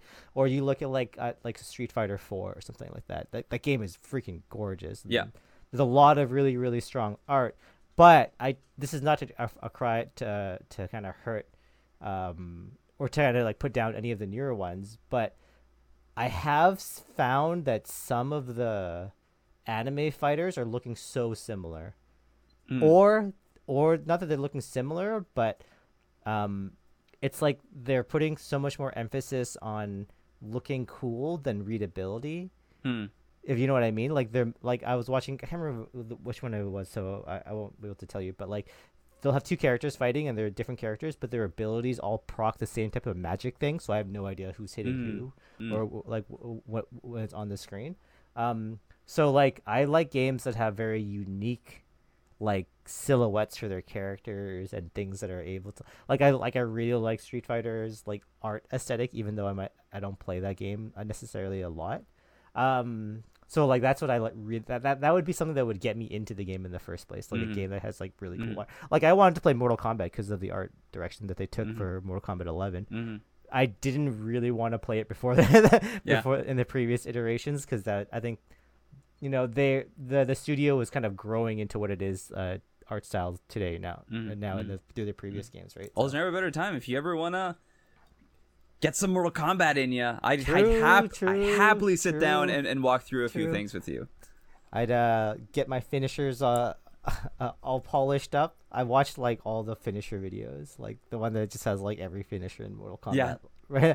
Lined up. It's a brutal game, but it also has a lot of charm. They added like friendships now, so you get Jax like pulling out a sax and then doing like a facsimile of the epic sax guy. It's great. Mortal Kombat has a lot of style and panache.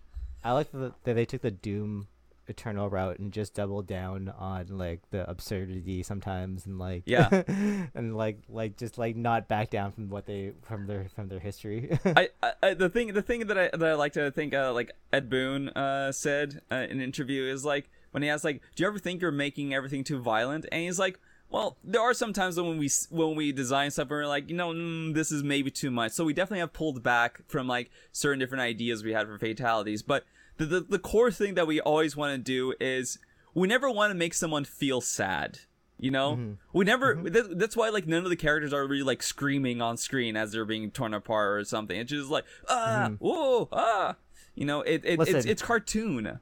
I could watch pretty much every single Mortal Kombat finisher and not be upset, but if I watch Dazzlem dance his stupid fucking ass over my body again, I tilt every single time Dazzlem beats me. Like, that stupid dance is like worse than a Fortnite dance on top of your body. He reined it in Street of Fighter 5. Now he just meditates over you. No, I should have doubled down on it. I wanted them to bring it back. That was the best. Like, that was the most. Like, it might have been slightly insensitive, which is could be. I don't know the history of the dance, but that original was awesome. You can't change that from Street Fighter 2.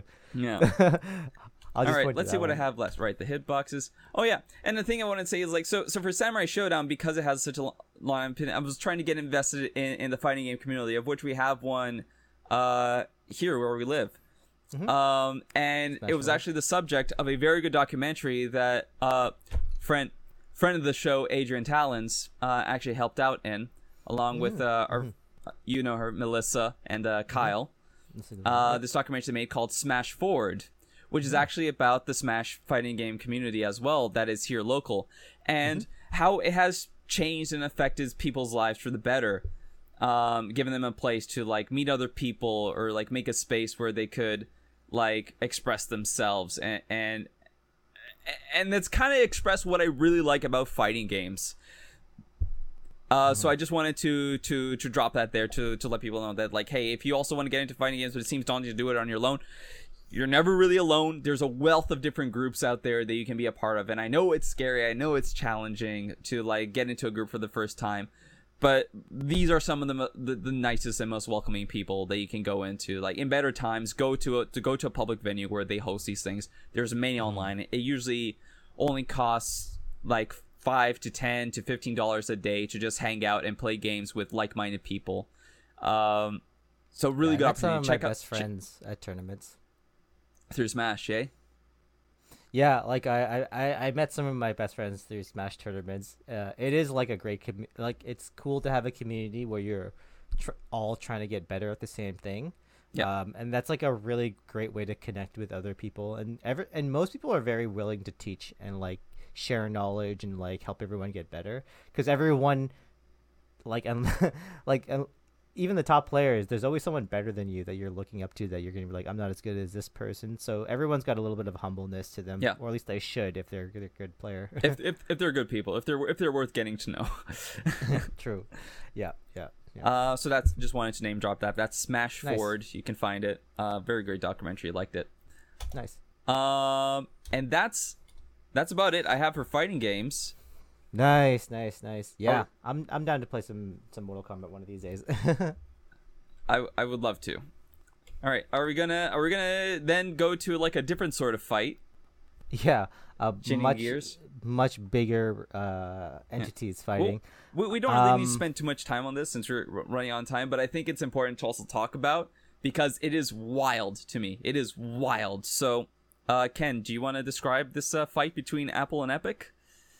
Yeah, so I'm not sure how far you've dug into this, but I'll share what I've kind of know. So Epic has been working on this plan of theirs for a while. So amongst all of the platform providers, Steam, Android, the Apple App Store, they all charge a 30% fee to advertise and sell your stuff on their platform. And so this is a contract that Epic entered into when they put the Fortnite app onto the store.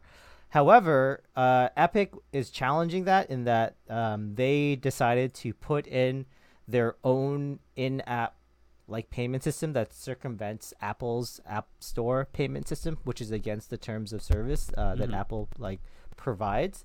So what happened was they put it in, right? There was a bit of conversation between Tim Cook and Epic's top management saying, like, not Tim Cook, sorry, Apple, saying that they never gave Apple any warning about this particular code. They submitted code that didn't have it in it, and then they reviewed that and approved that, and then when they actually submitted an entirely different set of code which has the in-app payment. So it's essentially to surprise, like, Apple at the same time. And so Apple responded by banning Fortnite off the App Store, but also going even further, and then banning and preparing to remove all instances of Epic's Unreal Engine on the App Store as well. So that means like this would have possibly this will possibly affect people who are just using the Unreal Engine to develop other games that are not Fortnite based on the Apple software platform as well. They're going so far as even to revoke the Apple developer licenses to anyone working on Epic, meaning you won't be able to develop an Unreal game on an Apple device.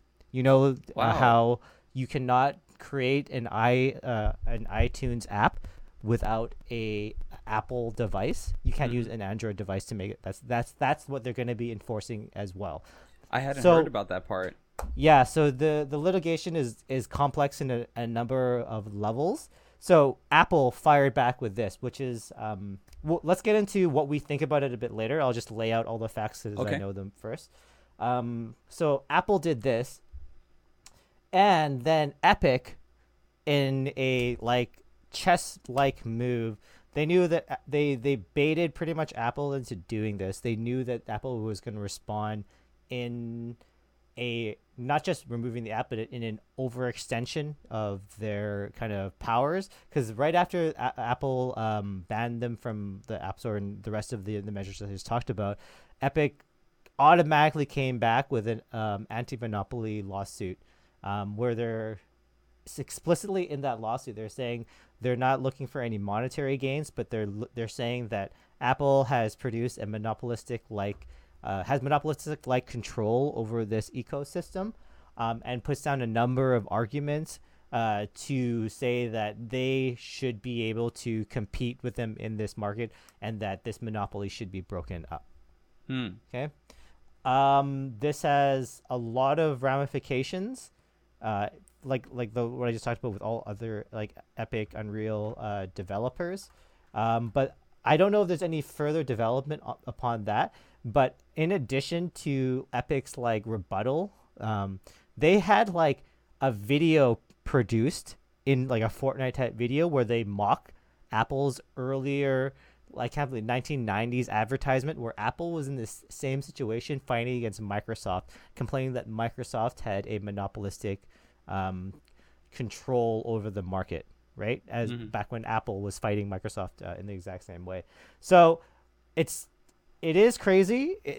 There's a lot of different things going on here. The things that you have to think about is one, Epic is a giant company and so is Apple.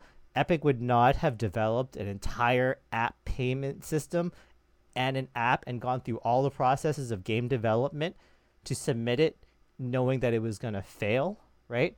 And then they obviously had a whole bunch of document and court cases way in back. No one goes up to them and be like, oh, wait a minute, we aren't allowed to have in-app purchases? Well, I just happen to have this freaking lawsuit ready that has a bunch of research and a freaking multimedia video produced already on the topic, right? Yeah. So they were 100% ready. A whole Fortnite event even. A whole Fortnite event. So yeah, that's where it is right now. That case is being brought to the judges, and what do you think?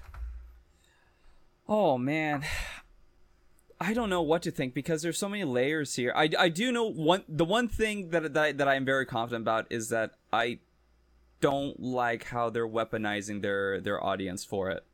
So who are you talking about right now? Epic.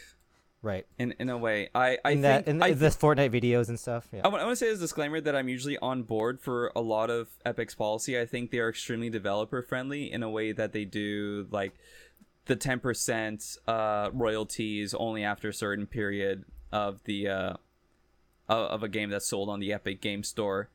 I like that. They are then putting more money into actual development and getting people paid in a way, right? Now that they have this newfound Fortnite money, but that show really not show. what do you even call it? The propaganda piece? Look, it's a media PR. The media PR thing where it's called the 1984 app, where they paint like Apple as this tyrant that has this like controlling the means of production and things like that. And then the Fortnite characters like hurling the what that Fortnite horse jockey thing is into the screen, as if like they're breaking the foundations, and they're asking their players to rise up and hashtag free Fortnite. Like I see it's a smart move. It's a smart move, right? Yeah, it's these are both very tactical moves that you have to understand that these are like them or not, whether you whatever you think about Apple, whatever you think about Epic, large corporate entities act like bloodthirsty sharks because they have to in the ecosystem of business, and especially lawsuits. It is a very competitive and very, very serious like strategizing type of work. And what Epic is doing, I also don't agree with either, the whole idea of like rallying your community, but what they're trying to do is sway the public opinion, right? Because what essentially is happening right now is they knew this was going to happen. They're bringing up a case to break up the Apple monopoly. And what it is it essentially a direct attack, a corporate versus corporate attack. Yeah, this is corporate warfare that we're watching right now. It's 100% corporate warfare. This is exactly what it looks like. And the thing that I think is important for most people to like realize is that is exactly what this is, right? And the problem that I have with like sort of the media ads and like that is when you say stuff like hashtag free Fortnite is Epic is the one that caused this to happen, because it is an attack on their behalf. Like, they are the ones that got their own app banned, right?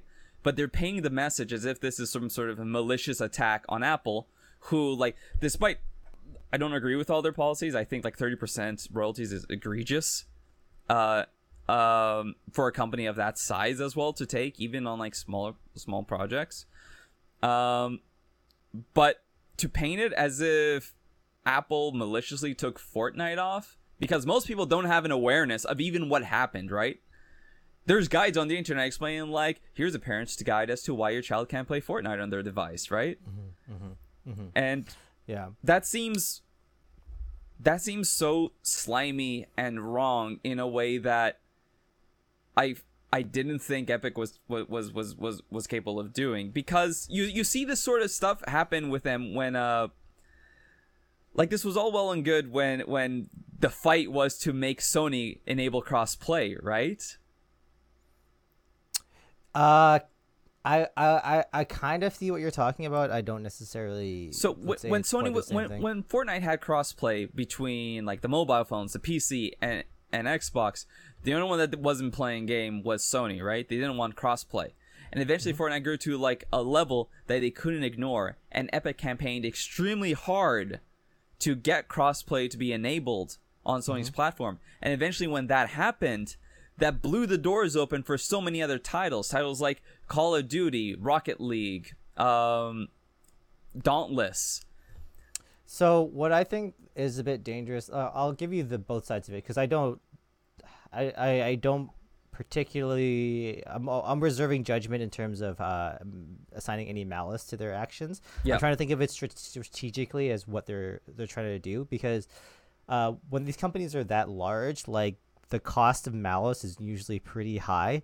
Almost everything is very much like a dollars type of bid, right? And this is, in my head, this is like Epic's gambit to open the market so that they can enter into this like massively untapped market for them.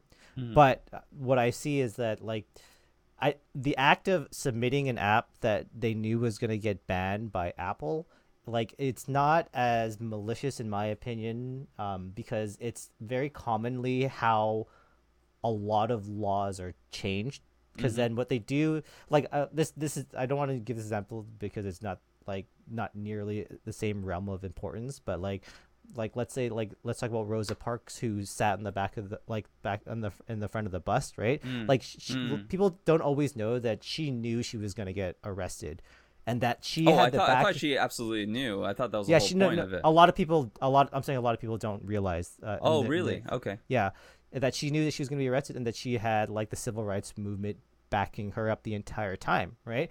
And that's the type of legal precedent that, like, the way that a lot of these things work is that they have to submit something so that they can bring this particular case up to like the Supreme Court or whatever to make a judgment so that the rest of the precedent can rule. Yeah. Now, that's not to say that this isn't like possibly slimy, because in general, it's a very aggressive business move to go after someone else's business, right? Like if you were a small time business owner and you do this to someone else, this is extremely aggressive, right? Mm-hmm. But it's like almost normalized when I think of super large companies, because super large companies become almost required to act in a certain way to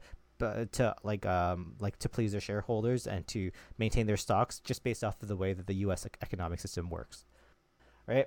So there, on the one hand, there's that side where I don't find Epic particularly evil for doing the particular case, but I do think that it isn't completely like good, like the way that they're painting it, because someone brought this up, and this is actually a very, very, very, very big part of the lawsuit that not everyone understands, is that if Epic goes through and succeeds in this lawsuit, and because of the way the U.S. courts take precedence, this can possibly affect so many game companies, because they're essentially saying that because Apple owns the hardware and they own the app ecosystem and they own the software, that they are a monopolistic company, and that they should be broken up so that Epic should be allowed on their app store, right? Now, what's to say that anyone can now do the same thing with Nintendo, and saying that now I should be able to get onto the Nintendo store because you own the means of production, you own the software, and you own the hardware. Yeah. Right? Sony, Xbox Live, for example. Mm-hmm. Now Xbox Live is a store that's its own ecosystem, that's its own property, right? This has so many more ramifications down a possible larger scope of the gaming industry that, like, to me, that's why it's kind of fascinating, because I don't know what's going to happen when you are starting, like, if the possibility of this case affecting other companies like this, it's going to bring everyone out to the door. And unless it's like a definite throw-out case, and I don't know enough about law to be able to say it is, if there's a chance that this could possibly go through, it's going to snowball into something much bigger as other players become much more vested into this situation, right? Yeah. And in terms of whether it's right or wrong, like I can't tell, because on the one hand, I freaking despise Apple's ecosystem, like in terms of its like user UI philosophy, or even like control on like content that you can actually even put on. Yeah, like they control all the content. It very much is like a advertising, like a total marketing. Vertical slice. Exactly, right? Like it's very anti-competitive in terms of its like complete control over the ecosystem. But I also understand when other people will say, like, they do want someone that's like, oh, I can trust one source and I can like go to them and I know that the quality is a certain level of this, and I know that it's a certain level of security, right? That's also why people go to the App Store, and that's why they allow all of them to all their phones to have access to their credit cards, because they trust the Apple ecosystem, right? But if this precedent is set and it breaks through all these like closed digital ecosystems, that could have a lot more ramifications that are not thought about, that are ultimately like negative. Yeah. Right. So I don't think Apple would, or Epic would not know this coming into the lawsuit. So that's my concern, is like how much do they, what are they really trying to get at? Is this just a show where it's like, hey, we want to bring up this matter as a matter of public discourse in the, U.S. business ecosystem and laws ecosystem? Or is this trying to target one thing by pretending to target another thing, Yeah, that's a good point. I hadn't even considered how, you're right, absolutely, this could affect other ecosystems, and that's the part that confuses me about my feelings on the subject, because I think about it, I'm like, yeah, wouldn't it be great if you could put a game on a store and you would get 100% of the profits from it? Wouldn't that be awesome? But then at the same time, I'm like, but they do own the platform and they are offering a service by hosting it. Are they not entitled to some sort of cut on that? Yeah, which is weird because that's not normally how I would think about things. I'm very much in favor. Well, it becomes really, it really becomes muddy because like when we think about typical capitalism rules to keep capitalism in check, like for one of the bigger ones is that you don't let one person control like a full vertical integration of the entire pipeline. You know, this is a big thing about monopolies back in the 90s with business, and you know, the US ruled the other way, that they're allowed to have massive conglomerates that own everything. And look at kind of like where the system is now, where you have a few corporations that own like 50 or more % of the entire ecosystem of the businesses. They control all sorts of production. Because in a regular sense, like if this was like a more like, let's say, ideal capitalistic economy, like Epic could be able to go there and be like, hey, we want to offer you to be able to sell games for 20% and undercut them by 10%. That's competitiveness, right? Like if they're offering something for better for less, then you should be able to go over to them. But the problem is that the users that are there that are established in a current industry are already under monopolistic policies, so they can't act. They don't actually have a choice. You're saying that, oh, they could go to Epic and then go to Epic Store, but because there's already a monopoly that controls all of the iPhone market, or oligopoly that controls all of the Android market, there's actually no actual way for them to compete. It's a barrier to entry that is prohibitively too hard for any other companies to come into. Now, that's the argument that like they would be making. Yeah, right? And the thing that I wonder about that, like me not knowing anything about law, only knowing about how to make video games.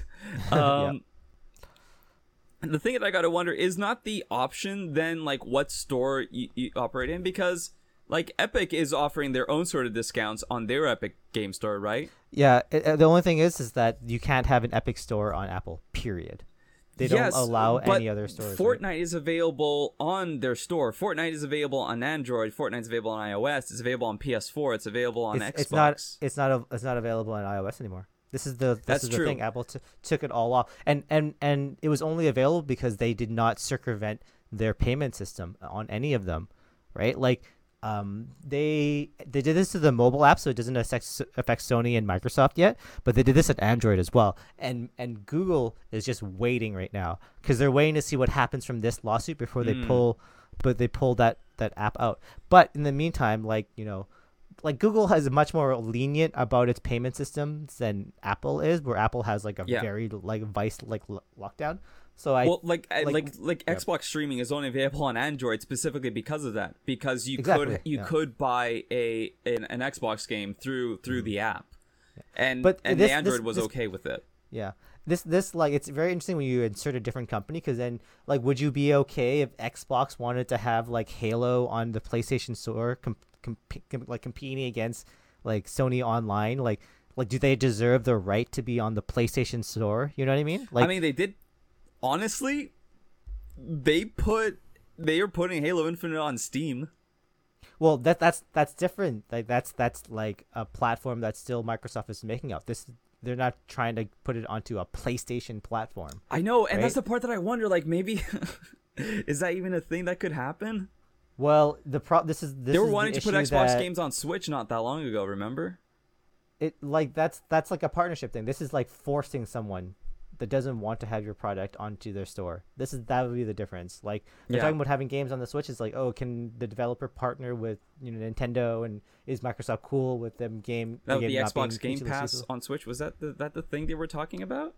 I'm not. I actually didn't follow that, but the difference in that being like rather than a business transactional deal, Epic is essentially suing for the right to be on the App Store, right, with their own amount. So a part of me says this is really unlikely because it would set such a drastic precedent, but the fact that Epic did it anyways and invested so much money makes me think that maybe they know something about the law, or they know something about it's weird, right? Who knows what else. Like I've never felt more like this is like, we're just ants and these are like gods playing, like they have agendas and access to resources, including both sides have access to very shady resources like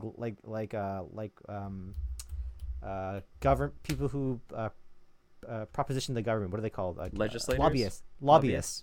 Both of them have, like, every big game company has access to lobbyists, and, like, you know, that is a very run around the system type of, like,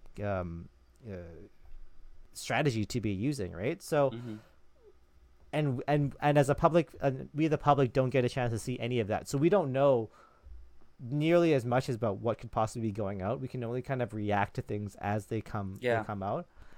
But I'm very interested. This seems like one of the bigger cases that might be brought up, because Epic is a massive company, and also let's not forget this also breaks into U.S. politics because it's not a U.S. owned company, right? And there's a whole bunch of politics going around that. So just the idea that these massive entities are playing like 4D chess up there right now, and we're just kind of watching them, and, you know, to guess as to what the outcome would be is silly, because there's so much information that we have no idea about. All I can say is, like, it's tough because it almost feels like someone is using a good cause for a bad thing. Like, I agree with the fact that Apple has a poor monopoly, like a bad monopoly right now. I don't necessarily agree that this is the way to address that issue. Yeah. Certainly not by, like, tricking the public into supporting them. Yeah, exactly.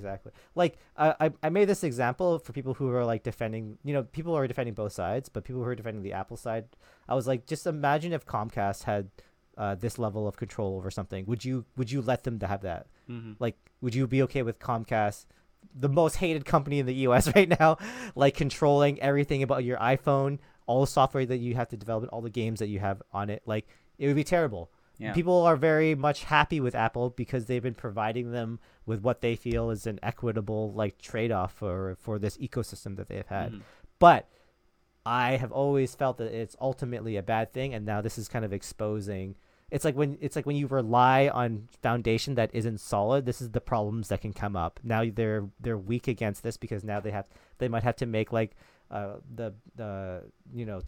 choice between two bad options, right? They have to either defend a monopolistic property or company, or they break down and allow chaos to kind of happen in the market, right? Yeah. So interesting. No idea what's gonna happen. Yeah. Do you think if this works, do you think they then go after PlayStation and Microsoft? I think that if this sets precedent, then they won't necessarily need to, but I think that's their part of their overall goal. Like, Epic is not doing the best in the platform, like, type of, like, industry. Their market share versus Steam and the App Store is, like, very small. And then, you know, they're also getting against Blizzard's, like, app launcher, and everyone has their own app launcher right now, Origins, right? EA. So they don't seem to have as much to offer in terms of developers. Yeah. So free games. They also have the lowest, like, cost to, like, to release, like you mentioned, like 10% or something like that, right?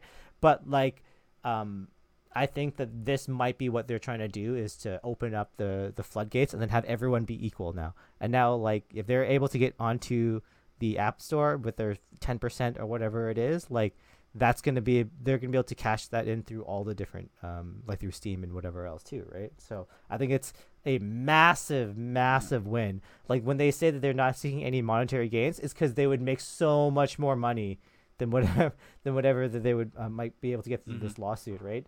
If they just win this lawsuut.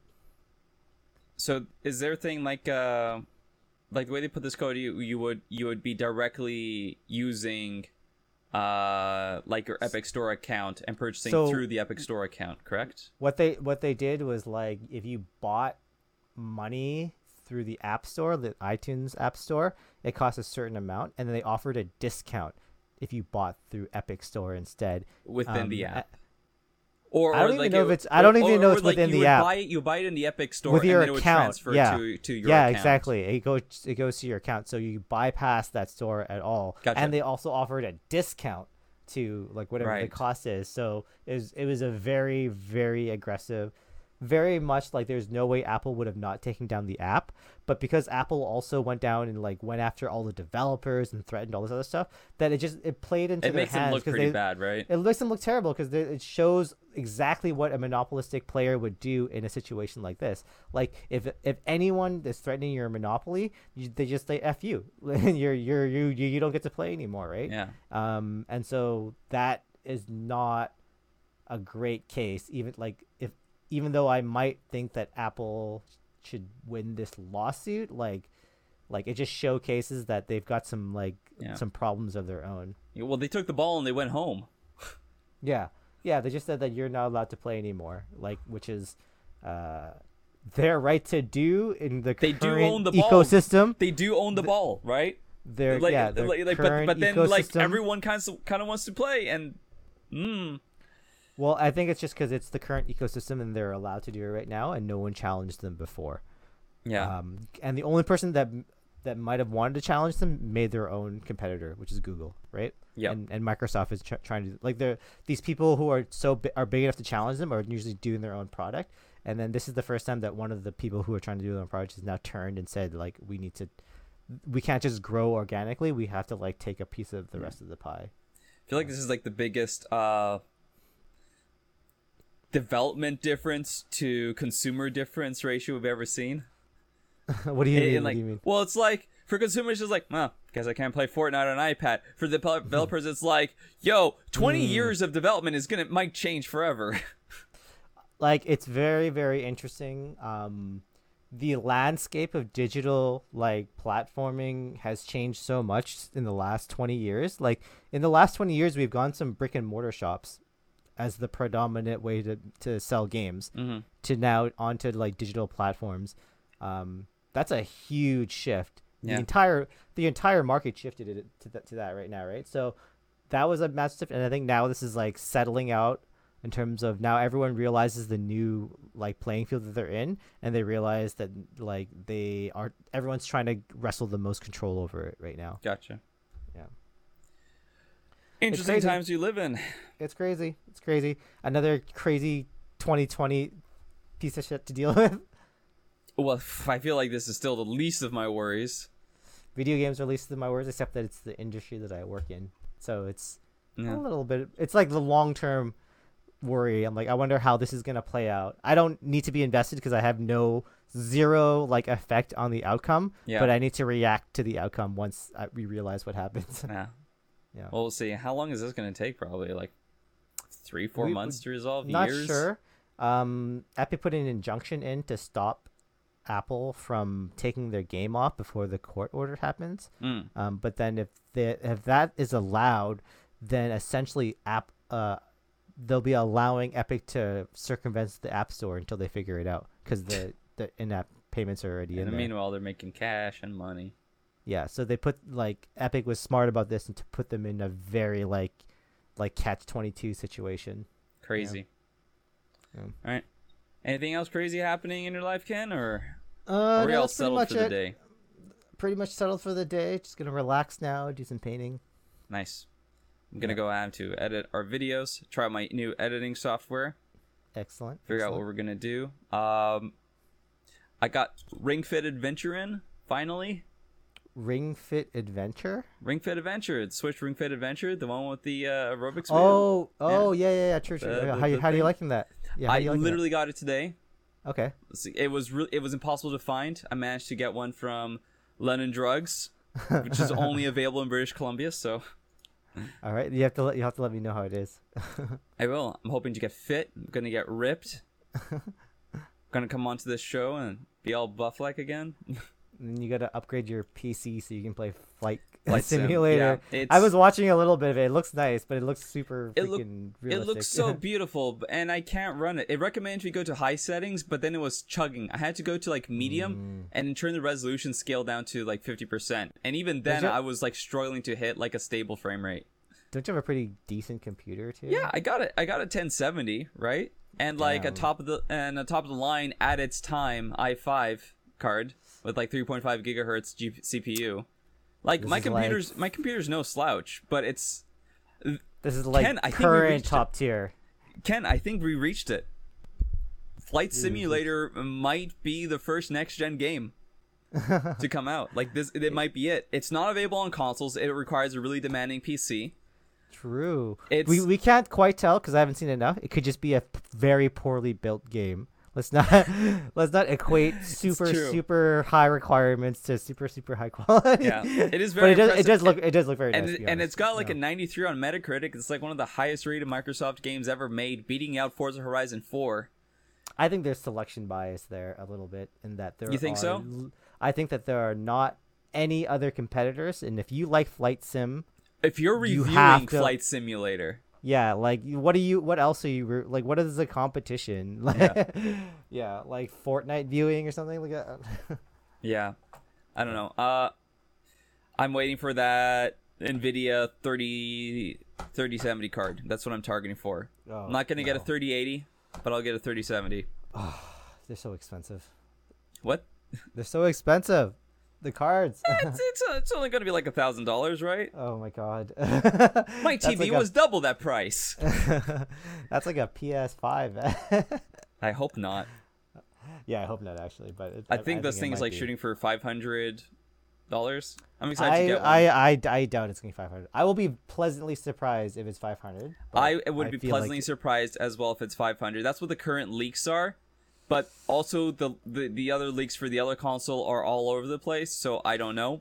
But all the leaks for the PlayStation 5 one have been pretty consistent, saying normal console $500, discless console $400, which seems insane to me. It seems insane. That seems insane. Like you're gonna compete with Switch prices, and you're gonna have to like beat the next gen level of quality. Like I don't know how you're gonna do that. I would believe 600 and then 500 for the discless. I wouldn't even believe 600. I thought it was gonna be 750. No, absolutely not. No. No. I think that was gonna be the middle range for me. No, never. I do not.